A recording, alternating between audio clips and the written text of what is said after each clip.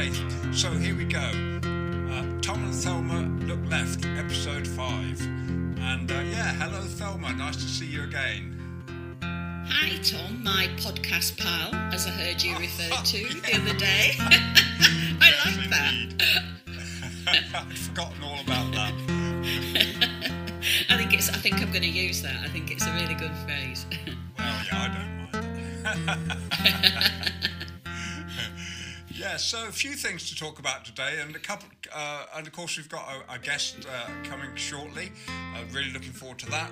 So I suppose one of the most, most interesting, but something that really caught my eye was the situation with what happened to Ash Sarkar, who, I'm a big admirer of Ash. She's fights her corner really well, and clearly amazingly bright person, and actually, as luck would have it, I think if all goes according to plan, she's coming on the podcast in a couple of weeks, which I'm really looking forward to. Yeah, we're planning for Ash to join us, but Ash has had a terrible time with this. And yeah, as you say, she does fight a corner, but what she had to endure from Julie Burchill, who I remember from the 70s, working on the NME, and was quite a cool figure then, but now a journalist for The Telegraph and Spectator. And Ash has been having to put up with, racist accusations and criticisms and abuse and misogyny, and Julie Burchill's having to pay substantial damages, I'm glad to say, and issued a public apology, which is being shared widely, I'm also glad to say, and inexcusable really, because Ash, is a woman of colour who bravely gives her point of view and is entitled to her point of view as a journalist and commentator, shouldn't have to put up with that. And the worst aspect from what I've been reading is that Julie Burchill encouraged her followers to do a pile on Twitter against Ash. So absolutely inexcusable, and from an older woman who, in my view, should be supporting younger women within the workplace or in society, to do that is, for me, unforgivable. So I'm really pleased that Ash took her on in the courts and has won the case, and, as I say, is receiving substantial damages.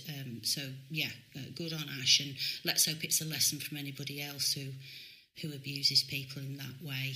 It wasn't. It was awful stuff as well, wasn't it? It was just hard to even read some of the stuff that was being said, and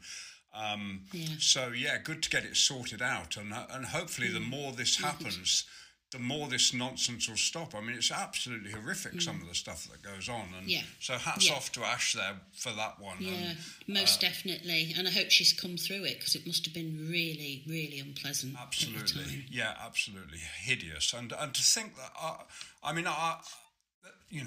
if you're putting that kind of stuff up online about someone, you need help, really. When it first surfaced, and I sort of got a glimpse of what was going on, and I just thought this someone needs to help this woman here. She's completely lost it, and it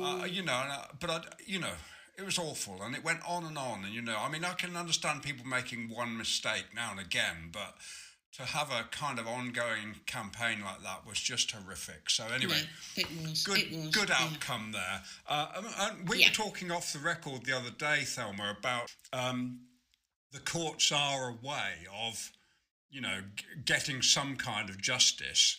It's not straightforward because it's expensive and you take big risks, don't you? But yeah, but it's been a bad time recently in terms of democracy and justice, as far as I'm concerned. And you'll be aware of the police crime courts and sentencing bill that got through second reading. It's not through yet, but obviously all the Tories voted it through. And it just seems to me that it's an assault on the democratic right to protest. And on the back of, obviously, the horrendous murder of Sarah Everard and the vigil that took place on Clapham Common, and police intervening in the heavy-handed way that they appear to have done, just makes me feel that whoever thought that might be an appropriate response to women who had come to pay their respect and for goodness sake to lay flowers at the bandstand in Clapham Common, and then to go in such a heavy-handed way, as I say, and then of course we have this bill going through the Commons, which Labour, I believe, were going to abstain on, and then following the events in Clapham Common, voted against, which, what can I say about that? Yeah. Says it all, doesn't it? Not much respect for that, to be honest with you. No. But at least they've done the right thing in the end. But it shouldn't have needed a U-turn. No, absolutely. And I honestly was thinking at that point, after that absolute horrible scenes on Clapham Common there with the cops and the women, that even the Tories might find some degree of respect there and say, look, we'll just talk about this bill another time. It's not appropriate now. But they pushed ahead with it. It's just another step in the wrong direction, and some parts of that bill are just hideous. And yes, I don't think most people realise what it means in terms of their personal freedoms and the restrictions and the powers that the government and police will have. Yeah. I have just heard, though, that the committee stage where the amendments are put forward has been delayed. So I think even the government, looking at the public's response over the past few days, are realising that this really is a hot potato, and people, you can push people so far, and then they say, hey, enough. Yeah, that's right. I mean, so I'm hoping when it goes to the laws as well that amendments will be laid and something can happen to prevent. Because certainly with the Tories, with the majority they've got, it is very difficult. But you would expect Labour to be out there, certainly never even considering abstaining on a bill like this, but certainly speaking out against it and doing everything in their powers to prevent it from going through. So, especially on the back of, as I say, the tragedy of Sarah Everard's death, and those women at Clapham Common, I think it's. I mean, the interesting thing for me as well, though, that there were vigils in Leeds and across the country, and all carried out safely and peacefully. With police officers at the scene. So it obviously wasn't necessary for it to happen either. And you wonder who gave the instruction for it to happen in that way on Clapham Common. So lots of questions, I think, there. Yeah. I mean, it does seem that there's some kind of, some kind of problems and issues with the Met, clearly. I think, anyway, obviously I'm no expert on these things, but the stuff that goes on, and you just think, this is almost like the America where, in the States, where going in the police force for a lot of areas in America is just a career for people that, enjoy wielding power. Yes.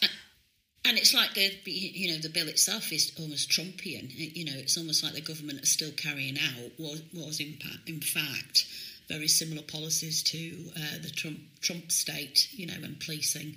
Yeah. So it's very, very worrying, and I think it's another one of those things we need to watch and see how that develops. Yeah, and I mean, I think what our podcast is about, if anything, is just to add a little bit, it's tiny, minuscule bit of balance in the right direction here. That if you just let that kind of stuff happen and just let these people do this stuff, I mean, it's just a creeping thing, isn't it? It's just pushing the envelope all the time, and we have to take a stand and say something. Yeah, well, I think, I don't know about how many protests you've been on in your time, Tom, but I know, I've been on protests for the miners, teachers, anti-austerity, anti-war, saving our local hospital. So many times when you come together and it's collective action, and it's your right in a democracy to have your voice heard. Yeah. And I just think this bill is a threat to that democracy and that right to protest. But I mean, this Clapham Common wasn't even a protest, was it? It was a vigil, for heaven's sake. It's as I say, I think we need to see how this develops. But it's a very worrying development, very worrying. Yeah. That's a whole area that we kind of continually watch on this podcast is the creeping of that kind of. The power creep, or whatever you want to call it. I'm not quite sure how you'd call it. But so when something happens like what happened with Ash in the courts there, and you just feel like, yes, thank goodness, And interestingly, what was interesting was that when this subject first hit the news of Julie Burchill, her publisher cancelled her book. She's written a book called Welcome to the Woke Trials. Well, I'm going to say it right out now. I am woke, and I'm proud to be woke. And, if you're asleep out there and you think it's wrong to be woke, you've got it wrong. But anyway... well, I always think with the book being cancelled for her, I think what goes around comes around. I'm a big believer in karma, Tom. Yeah. And then the funny thing, well, it wasn't funny, but it's funny to find humour in something that's actually so awful. But she then got another publisher. And I didn't hear that. But wait for it. It turned out that this publisher she got was a right-wing racist. Well, I shouldn't say that, but it's reputed to be extremely right-wing racist setup.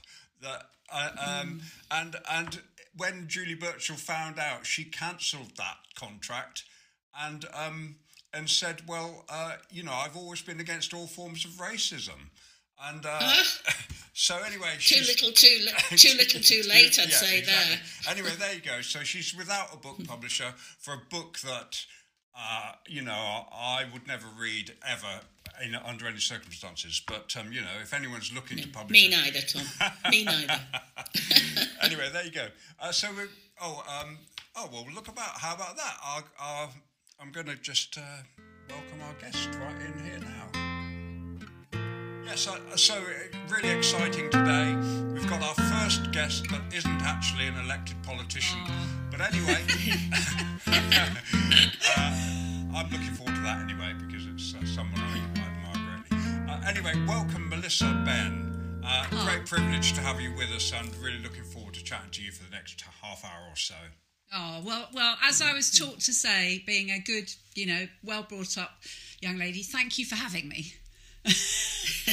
I'm really pleased to be on the podcast, and as I have said to you already, I've listened to all the episodes. I think this is episode 5, if I'm right. Correct. And that's right. Yeah, and I really like the format. I like the bit about what's going on currently and how it affects the left, and then I like the bit with the guest, and I like learning a lot about heavy metal. And how last week... Oh, me too, Melissa. Yeah, I learnt so much. So much from Richard Bergen and Tom about heavy metal. And I've hardly listened to any heavy metal. I've always sort of slightly dismissed it. I was a soul girl, I like Marvin Gaye and Aretha Franklin, and that's my background. So, but you get to a certain age and stage, and I was listening while I was running, and I thought, I'm going to give myself over to this heavy metal conversation. And I really learnt a lot about the thing of the guy who lost his fingers in a industrial accident. And that created I didn't know any of that either. I didn't know any of that at all. And like you, I stayed quiet and listened to Richard and Tom and didn't mention Al Green or any of my favourites. Well, we've got a mention of all of that in my episode, which is good. I think it could be quite an interesting feature to have a small discussion about music with all the guests, just because it is interesting. It is a bit of an insight into the person, isn't it? You know, you'd never have thought Richard Bergen was into heavy metal, and now we find out that Melissa Benn and Thelma Walker are into soul. Well, can I tell you something? I used to play certain songs so often. I remember I had a neighbouring room with my brother Hilary, who is an MP, and when we were teenagers, and I played, I think, Marvin Gaye, Let's Get It On, so on repeat, so much. And I think there were the sort of complaints about it in the house. But I always loved that kind of music, and I still do. And I love, things like Massive Attack, and then my daughter played me Frank Ocean not long ago, I remember she said, "Mum, I don't know what it is about this music. It just makes me feel all sorts of things." And I just thought, I know exactly. And that's the important role of music, isn't it? I mean, there's lots of conversations at the moment about the pandemic and how people have returned to their music and favourites and art as well, and the culture that people are missing, and so important with education for children as well, and that conversation about what's in the curriculum in the future for children and what's been cut out, which brings me to a question for you, Melissa, because I know your career is just incredible. Journalist, education campaigner, author, activist. You do so much. I don't know how you get the balance, but my interest, what we share, is education. Yes. And I just want to say that I think education at the moment is in a real mess. I just feel that that so much is going wrong, and not just because of the pandemic, linked to cuts to education over the last 10, 11 years. And I read your book, Life Lessons, yes. About how it could be with a national education service, and the radical policies that needed to be in place to deliver that.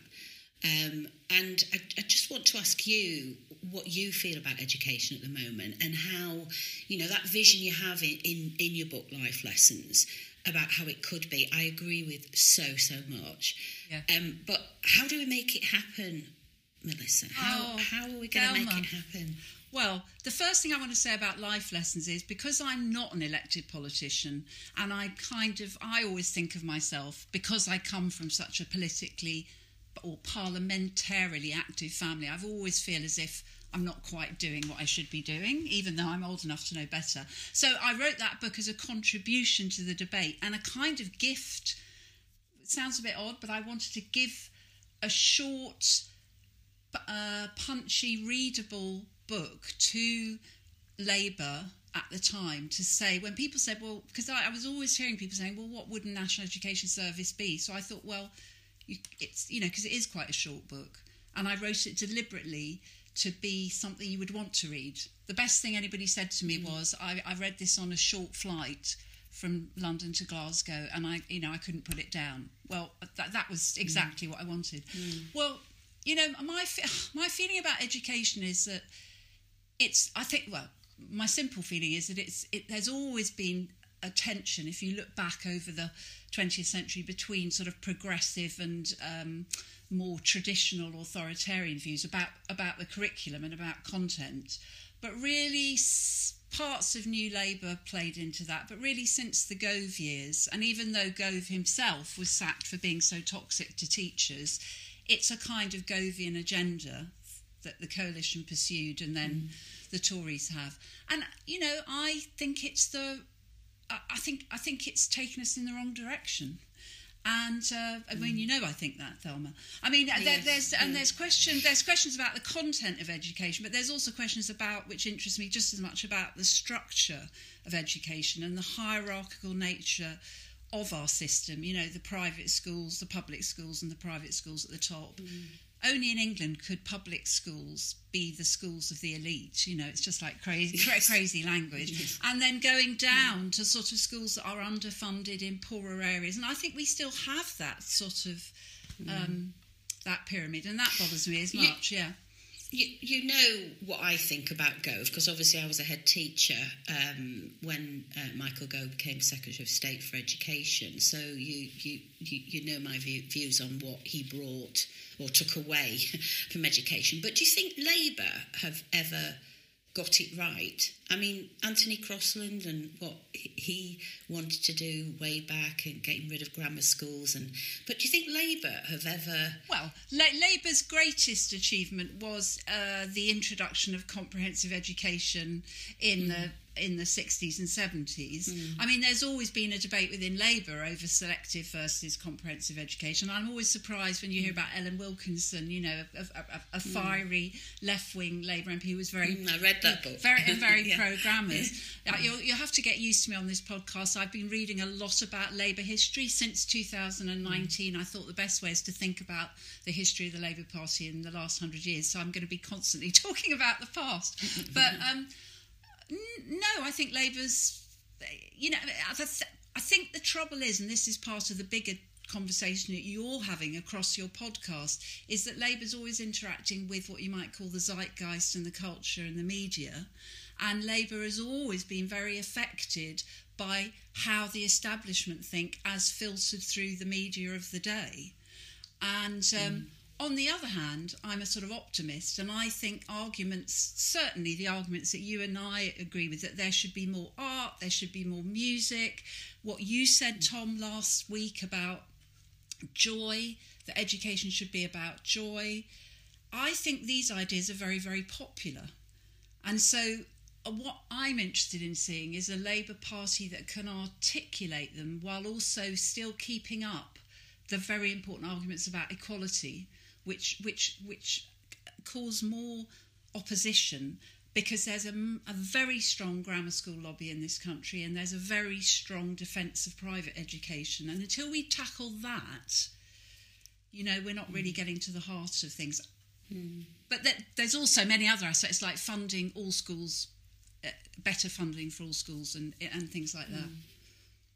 Yeah, I mean, I would say that our 17 and 19 policies on education in the manifesto were the closest that I've ever known Labour get to having that fully inclusive, comprehensive education service and national education service. And I think it's interesting when you say you wrote your book Life Lessons to kind of prompt Labour. I said a gift, actually, as a gift. Or a gift, all right. A gift. Yeah. My reading of that is maybe, come on, this is how it could look. Well, let's call it a gift stroke kick up, whatever. But it was... but also, I think I get frustrated on behalf of politicians. I mean, about how they are able to make bigger arguments in the media, how difficult it is.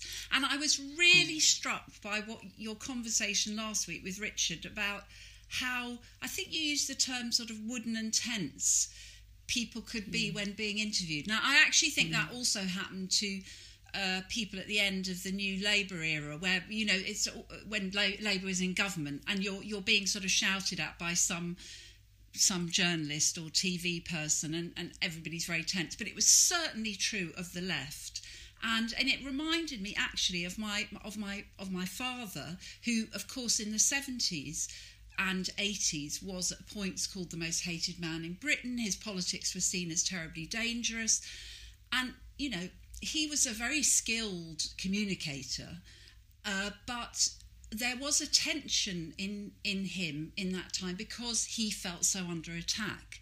And I remember going to see him talk. I actually was teaching a class at City University, and it just happened that he was giving, I know it sounds really odd, it just happened that I saw a poster saying Tony Benn is today giving a lecture in the main hall. So I said about journalism and politics. So I said to all my students, we're going to do something unusual. We're going to go and hear this guy. And by the way, I probably should tell you he's my dad, which I don't think I'd mentioned up to that point. And we went, but the thing I was struck when I saw him speaking was that I think he'd left Parliament by then, and he was so relaxed. You know, that he had stepped outside that bear pit. And he really, in many ways, his best years were when he was free. He always said it, when he was free of seeking power or being seen to seek power, and he was free to speak his mind, and then all his humour and his experience, and he was wonderfully funny and had a lot to say. So I was thinking about that, but of course the reason that it's so tense for politicians, but particularly those on the left, is that you're dangerous if you might have power. So the thought that the Corbyn years might have yielded a Corbyn government was so terrifying and so against what so many people wanted that there was just a high level of attack of anybody who was putting forward those views. And it just made me feel quite sad to hear Richard talking about how difficult it was, and how if he didn't fluff an answer, they weren't interested. And I don't think anyone who's not been through that or seen someone close to them go through that understand what that's really like. I don't think people understand the way these things work.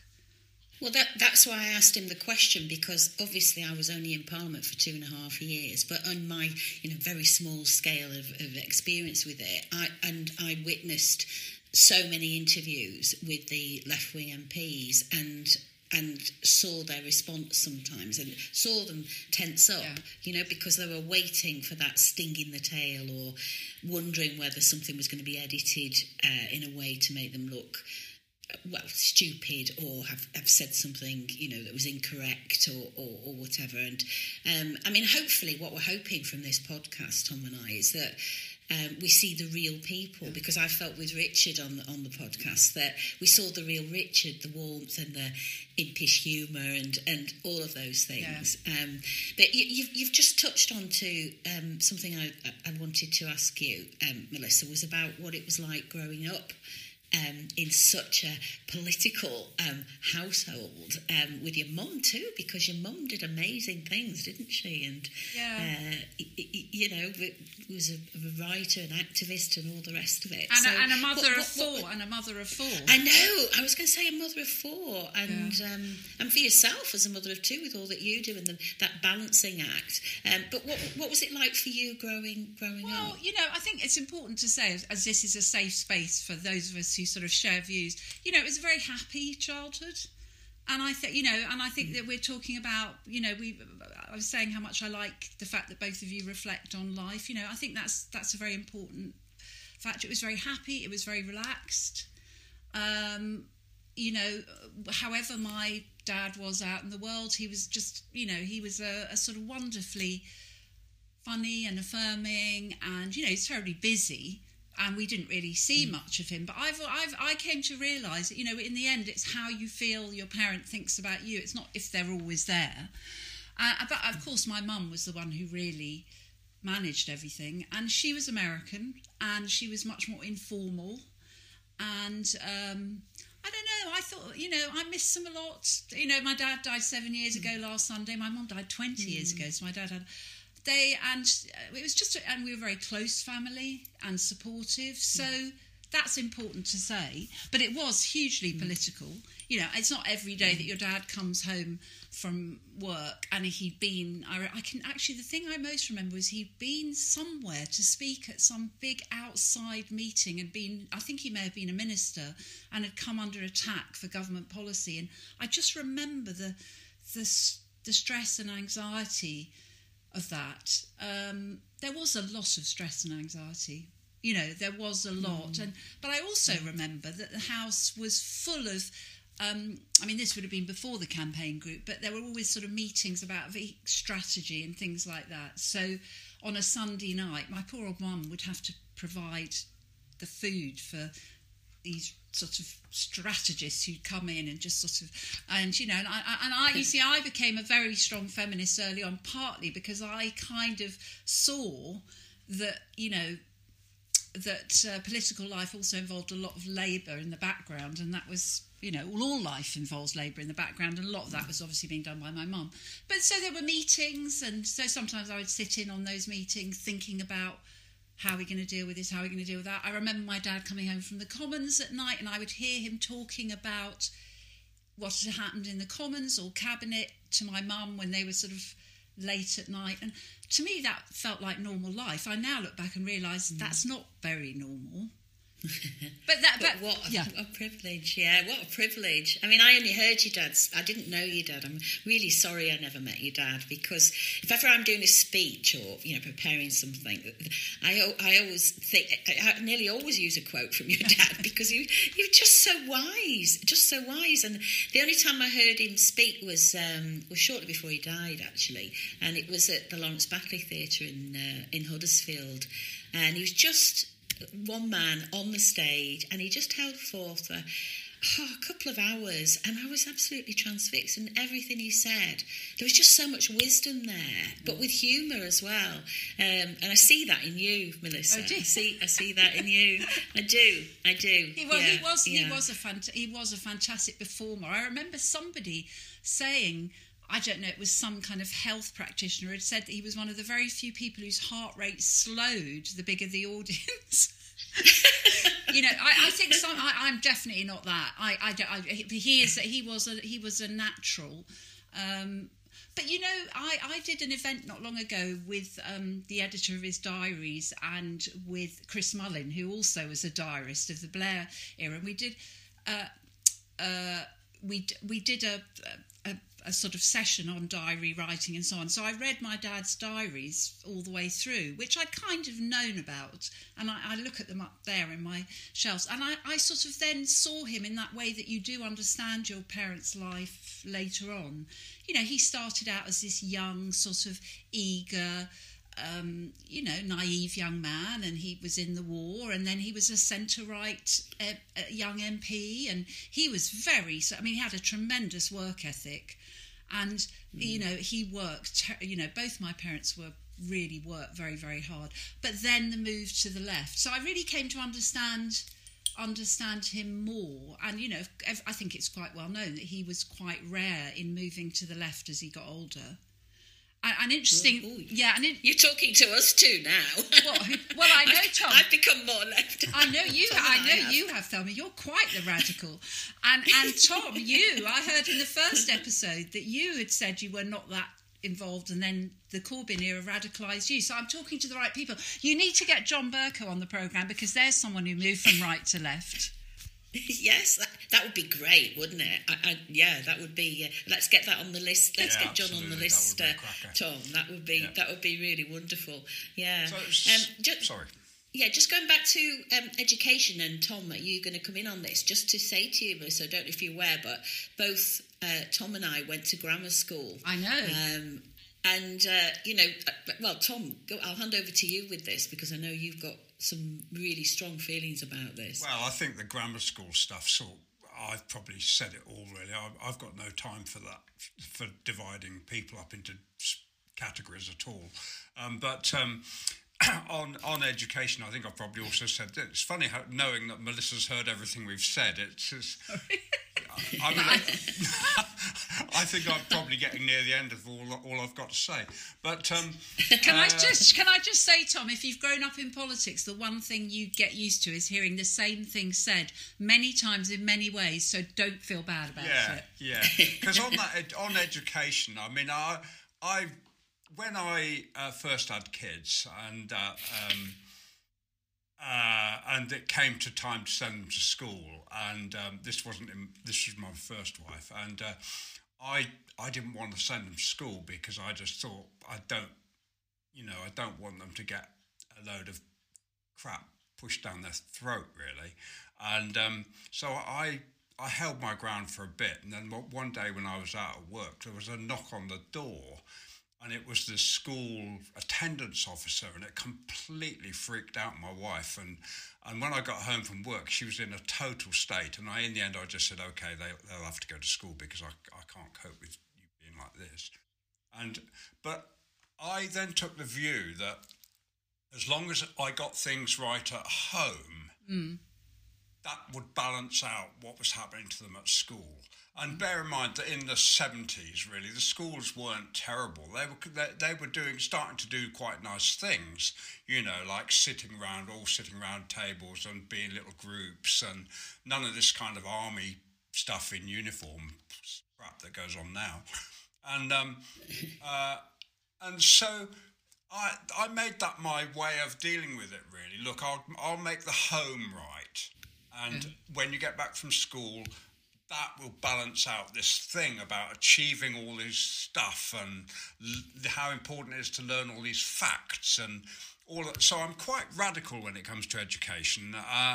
And I still am. And it's painful to watch what's been going on. And I completely sympathise with what's happened to Thelma, and it basically ended your career, didn't it, Thelma, in education? Well, it was one of those situations. In fact, I'm speaking at an event tonight where I'm going to touch on it. But I've never been very good. I had to lead people as a head teacher.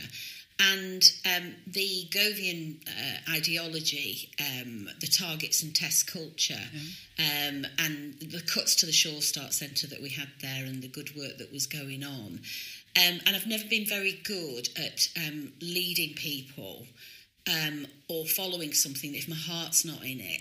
And I knew I had to lead a team of staff forward into a world that just was not about educational well-being, about children's happiness, and so I knew that I couldn't change things from within, and that I was already fairly politically active, that it was through politics that I could make that difference in the future.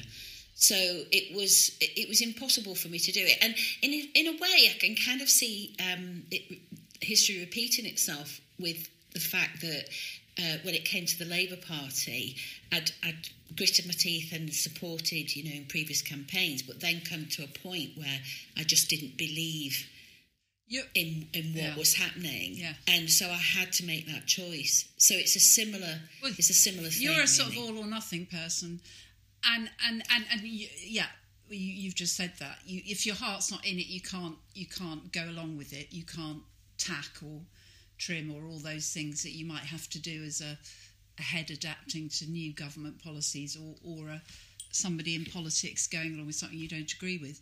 But, there's so many things in what you said I want to pick up.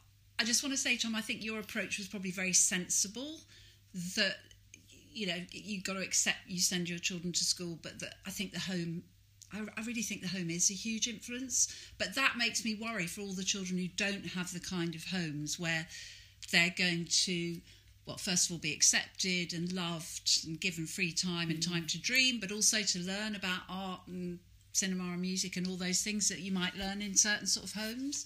But, the other thing about you being ahead, Thelma, and education is, we have one of the youngest workforces in the world now in education, because I think a lot of people who are more experienced were sort of driven out, squeezed out by the Gove revolution, and at the same time the government really is, they've got a crisis in recruitment and retention, but they're putting quite a lot into recruiting young people. And of course what a lot of young people are told and maybe believe in the beginning is that they're coming into a really good and improved education system. But goodness me, as a journalist and writer, I'm constantly talking to people who get very disillusioned very quickly. And a lot of those people, if they can, go and then write about what's wrong with the system. But I'm doing a piece now about head teachers under the pandemic. And of course, the pandemic is a crisis. But as in so many areas of society and in education, the pandemic has illuminated a crisis that was there before, which is teachers who are dealing with a sort of test and target culture with less and less funding, with very little government understanding. And they are, and then this pandemic that is driving many of them to despair. And I talked to a head this morning where I felt really quite concerned about, I won't say, their state of mind. And I think that's not uncommon. And then organisations like the Association of School and College Leaders, that represents heads and college leaders, saying that they expect mass resignations at Easter, because you resign at Easter and leave in the summer, because people just won't take it anymore. So I think but to try and sound more optimistic, because I know that you don't want to sound too grim, I think the fact that the pandemic has shown up educational inequality from, hunger, the problem of hunger, to digital divide, to just the different situations that young people are living in. We're much more, it's like we've sort of suddenly, the whole of society has looked into people's homes and understood how the home, to go back to your point, plays a part in educational success. It plays a huge part in educational success. And, you know, I'm very sorry that we've got a Tory government with an 89 majority in the House of Commons. I mean, I'm sorry anyway, it's terrible. But I'm sorry at this point, because I think with a different government, we might have brought about some quite important changes. Now, we might still, but I don't feel this is a listening government. And I think I find them fraudulent. I think they pretend, you know. Anyway, if we get on to general government problems, we'll be here all day, won't we? I think what you were saying about head teachers and the pressure that they're under, and the whole of the school staff, is that with 11 years nearly of austerity and cuts to the budgets and to local government, so what schools, they've now become the hub of communities, and they're filling in the gaps for what used to be provided by local authorities, public health. So, you know, washing children's clothes, making sure that they're fed in the morning, all of those things that shouldn't be necessary, they're taking on. And now with the pandemic, the test, even just the lateral flow test, you know, all of this, that you know, they're there to educate. And yes, it's whole child, and yes, we need to make sure about children's well-being, but it is a direct consequence of Tory government policy. Well, a large part of it is, and the pressure on the profession is. I agree with you, Melissa, and I can see what those head teachers are saying. But I think one good thing to come out of that is that communities recognise more than they did before what the school represents, what, you know, the importance of the school, and also I think heads themselves, the ones who are not defeated, have a new self-confidence. They have kept their communities going, and I think there's more of a willingness to stand up to government. There's tremendous anger among many heads at government, and, you know, the stream of what many people call nonsensical government guidance over the last year. So I think things will come out of that. I hope. And I do think the teaching unions have been superb throughout all of this, I would say. Yeah. And the guidance that they have been given, and the leadership that they have given, has been absolutely excellent, and so that is a major plus too. Many more teachers joining unions now as well, I've noticed. But I think that goes back to this thing about public discourse and the role of the media. You know as well as I do that for many in the mainstream media, the unions is a shorthand for self-interested, overly lefty, whatever. And actually, I think the fact that the teaching unions have been, as they often are, very sensible, concentrated on the important issues, led from the front, that's been an important shift in that kind of depressing game that is played in our political culture. Tom, so, Melissa, can I just off script here, really? But you grew up in a very political environment. You never became a politician, and I can tell. I mean, I've only just met you, and I've got to be honest. I don't have a history of sort of. I've not known about you before, really. As hopefully you've not known about me. But you're a podcast star, Tom. A podcast star. What I was going to say is, did you get near to becoming a politician? And as well as that, the fact that what strikes me about the short time I've known you is that you've got a lot of freedom of thought there, which if you had have become a politician, that wouldn't be allowed. And do you? I think that's shows up a bit of a flaw in the system of how we govern ourselves. Really, the fact that as soon as you go into politics, you step into a straitjacket, and you can't think freely and you can't be objective because you've done something. Yes, no, I understand what you mean. And I mean, you know, I think there are all sorts of politicians, and I certainly think many of them are very, very thoughtful and maybe more in private than public.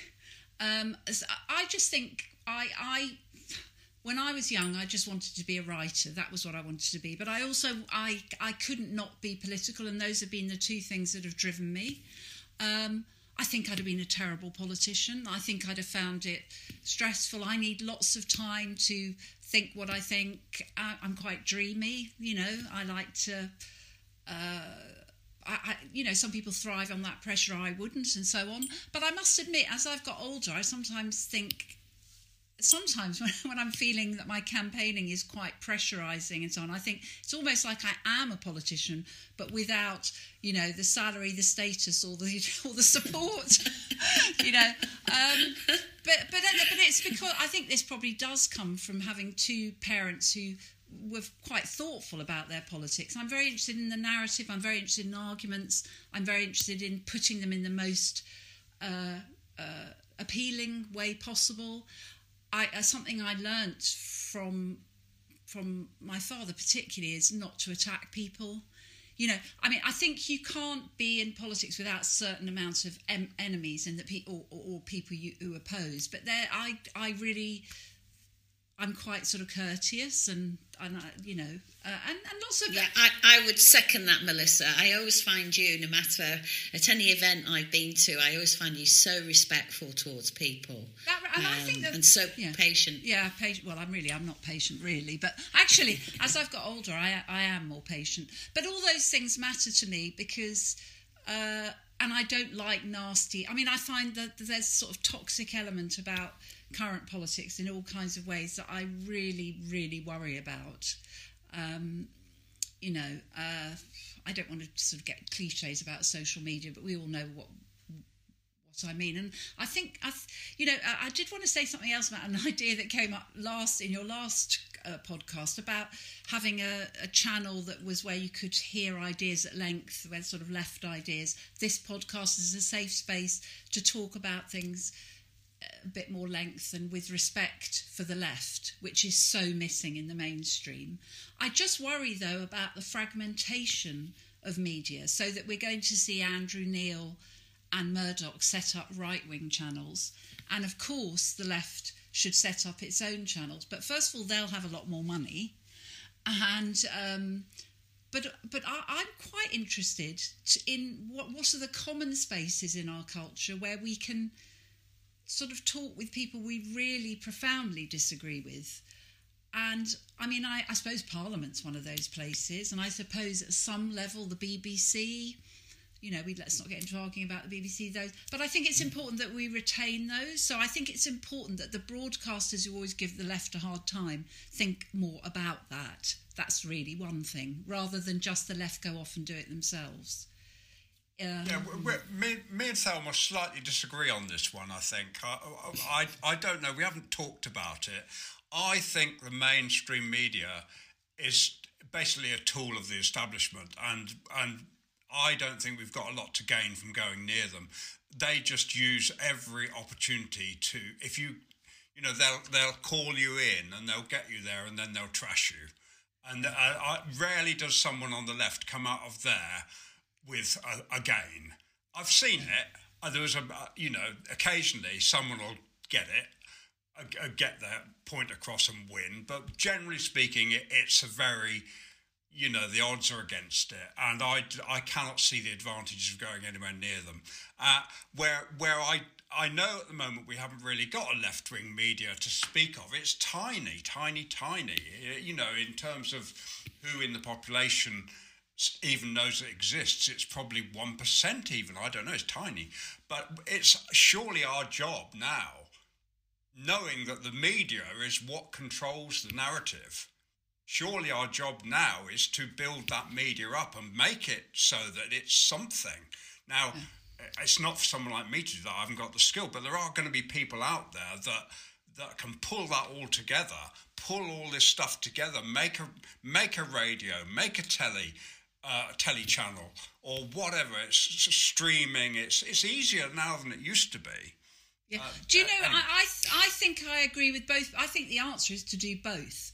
I think you know what can be the harm? It can only be positive to build up channels where you can have, and it's not just about left right. It's about lengthy conversations. It's about going into ideas. It's about really understanding where someone's coming from. Because, and then the other side is, I think we do need people who are skillful at putting arguments across in a mainstream place. But I think the trouble is people get labels, and once you get a label, it's veteran left winger, which was a label that Tony Benn lived with.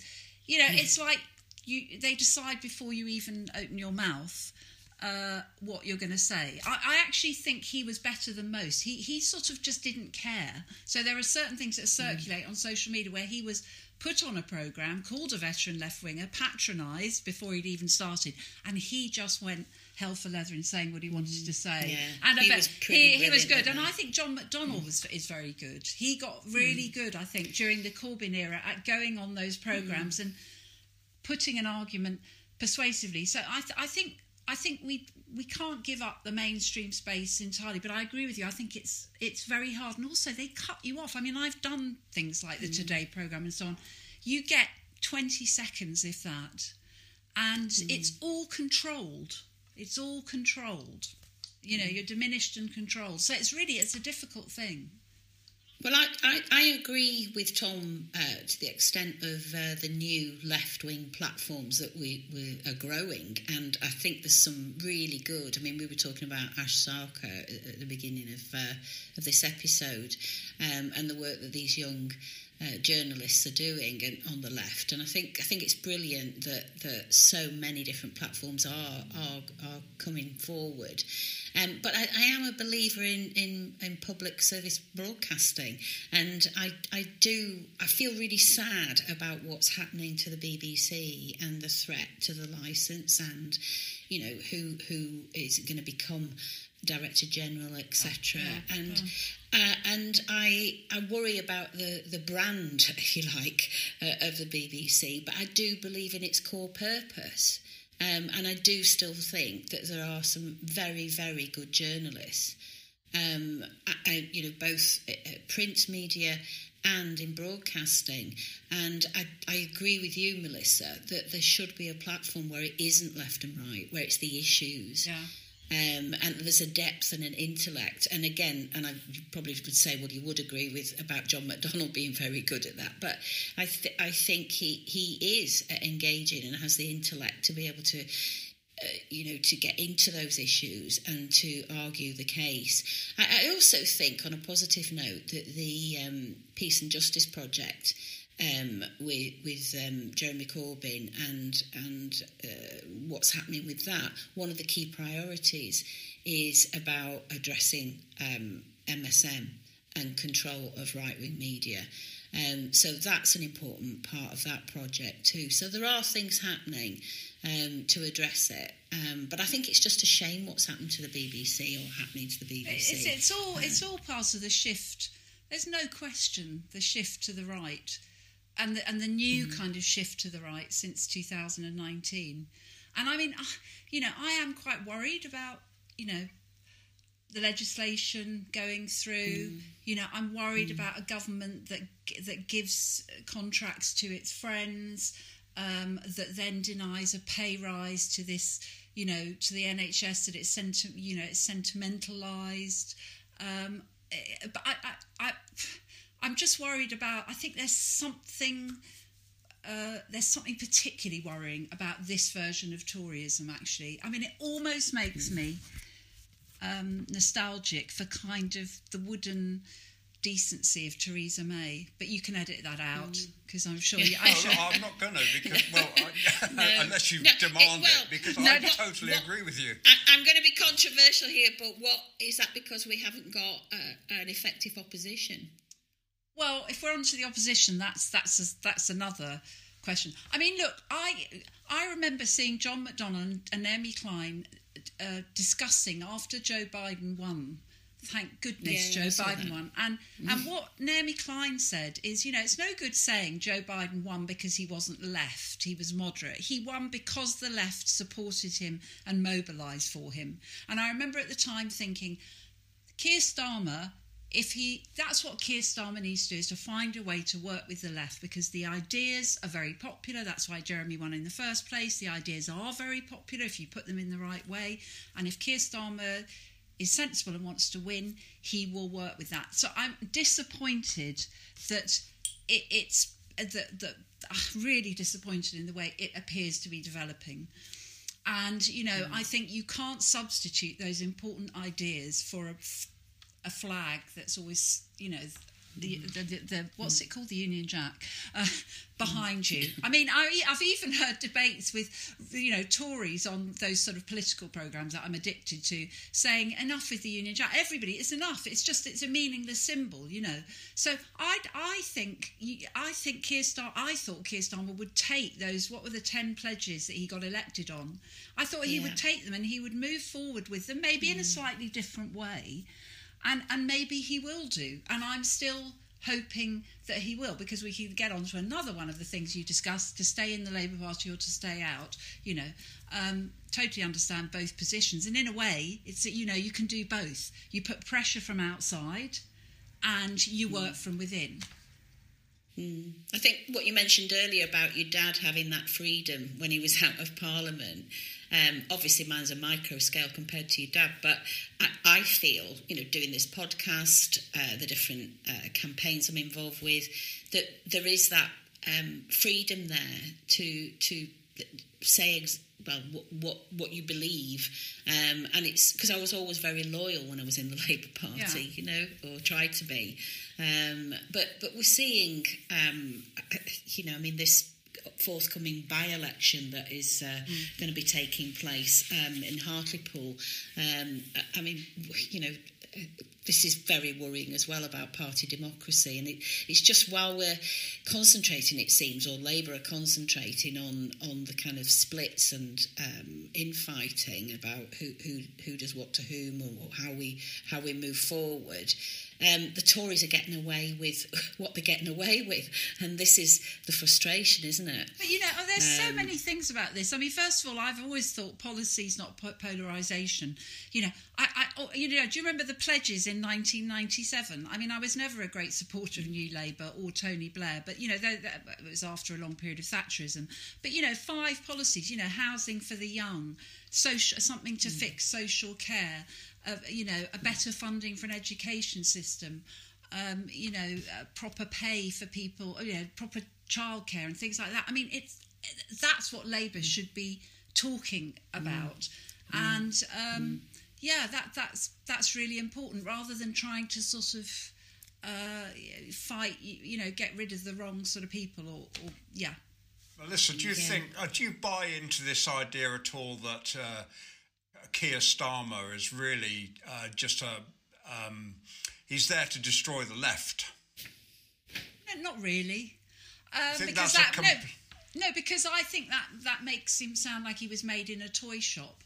And in fact, sometimes he does remind me of he's got a sort of buzz cut haircut, Buzz Lightyear haircut. No, I don't. I almost, I have a sort of almost a novelist view of Keir Starmer. He comes from another world. He hasn't been in Parliament that long. I mean, just to go back to my reading, I'm reading a biography of Attlee, and what's so interesting about some of the, Attlee was a very presided over probably the most radical Labour government. I mean, he'd been in politics, he'd been in Parliament for decades before. It takes time to understand the forces that are working for you and against you. And I'm not trying to tell Keir Starmer who he is and what he's doing, but I would beware of a sort of old Praetorian Guard of the New Labour era coming in and telling you how to deal with things. And I certainly think it's a mistake to appear to have turned against the left. And the idea, and more than that, the ideas are left because we need the ideas that emerged out of that 2015 period, because they are the ideas for the future. And that's how I think we should all be talking, whether we're in the party or out, I'm pointing to you, in the party, out of the party or in the party. Just talk about what needs to be done. And, I can see Keir Starmer's trying to, a bit like a wartime coalition, say we're in a crisis, and certainly up to recently, trying to support a government during a crisis. I mean, there are difficult things there. And I think they have been good on things like the cronyism and, cronyism. They have done there have been front bench members that say good things. But there's some fundamental motor energy that's missing from the Labour project, I think, at the moment. I think you're right about holding on to those policies from the 17 and 19 manifestos, but it's almost like with Keir, he's not wanting to admit those are the policies that are needed because they're from the Corbyn era. So it's like a rejection of actually what is needed, because it's an admission that the Corbyn leadership was right in that respect with the manifestos. I know, but I feel that, I'm not saying he's not a skilled politician, but a skilled politician would say, let's not argue about whether these were Corbynite policies or not. They're the policies that we need for this country. And actually, a skilled politician would say, in his time, Tony Blair was a moderniser. Well, I'm a moderniser for now. You can draw from the well of different. But if you set your stall out like they did at conference, Melissa, with the sign under new leadership, it was like a total rejection of, and to me it was so unnecessary and hurtful but it was almost like this is going to be completely different. We are not adopting the same policies, and it's almost like he set his stall out here to say, we're completely going to do things completely differently. Yeah. Well, but that's one other thing I did want to say, and it goes back to the Corbyn era. I remember arguing with a leading member of the anti-Corbyn faction, and I was saying in the 15 to 19 period, and I said, look, something really dangerous is happening that you're contributing to. This was a Labour person. It's one thing to be critical of things that might be going wrong in the Corbyn leadership. It's one thing to be critical of the policies. You are contributing with the help of the MSN to delegitimising Jeremy and the left. You are delegitimising him. And when I see under new leadership, that is the delegitimising project carried on. It's saying that this person and the cluster of ideas around them are toxic and nothing to do with Labour. And that, I think, is where it all became impossible. And I think it needed a lot more thinking through than I see happening. Yeah, I think there's complete lack of vision. I think that's the problem as well. It's a rejection of what was in place that actually is so needed now, and even more radical policies post-pandemic. It's a rejection, but a complete, it seems to me, lack of vision for how would you do it. And you mentioned before, Melissa, about elder statesmen from the Blair period being brought in to advise. It is not right for the now, the here and now, and what's needed. And that's the dilemma we've got at the moment. Yeah, but I think also, to be fair to Labour, it's always hard to be opposition. It's always hard to be Labour opposition. Yeah. It was most hard to be a left-wing Labour opposition. But you are up against a Tory party. I mean, thinking about that question of Richard Bergen and you saying that you saw a lot of people on the front bench during that period being stiff and kind of not themselves and worrying about making mistakes. We have a Conservative leader who his own editor of his newspaper has condemned him. He's been found out in a number of falsehoods. He's a manifest and a clever clown in many ways, and yet he is. Nothing seems to stick to him. He can get away with being all of that, and it's like Labour's the sort of the good child in the class, whereas the person who's playing up is kind of racing ahead, and there's something in that, and I think that goes back to education. I think that goes back to this kind of Etonian thing about you've got Latin tags and you speak in a certain way, and I think accent is still a big part of our society and the way we trust people. And so I'm just kind of seeing it from Labour's point of view, and I think they've got a really big, they're dealing with a clever, canny, and sort of totally supported by the establishment opposition, the government. And that's tough. Yeah. And I know that the two of you, because I've heard you discuss, I'm sure you would accept that, Yeah. Yeah. It's... Sorry, go on, Tom, after it just seems criminal to stop this, really, but we have been going on a really long time. I've been going on and on and on. It's been really on, Melissa. There's just it's been lovely so much you. more we could talk about and get into. So, Melissa, it's been absolutely brilliant. I really hope you'll come back and do another podcast with us. It would be so good. Do come back, Melissa. I should check that with Thelma first before I say that, but I'm sure she'll agree. Oh, no, definitely. It's so nice to just really go for it like that. And, been great to listen to you both too. And, really lovely. I've really enjoyed it, actually. I just really enjoy this safe and thoughtful space. I love it. So I'm just going to wind up the podcast now. It's been utterly brilliant podcast. One of the best. I mean, we've done some. I've enjoyed it. That's really good. So thank you very much for listening, everybody, and please subscribe to the podcast if you enjoy listening, and if you want to leave us a comment, that's even better, as long as it's a good one. Thank you very much, and I'll just pass you over to Thelma. Say her goodbyes. Thanks, Tom and Melissa, and thank you for listening. I hope you join us next time. And at a time when democracy is being threatened, I'll leave you with the words of Gandhi. There is a higher court than the courts of justice, and that is the court of conscience. It supersedes all other courts. Solidarity.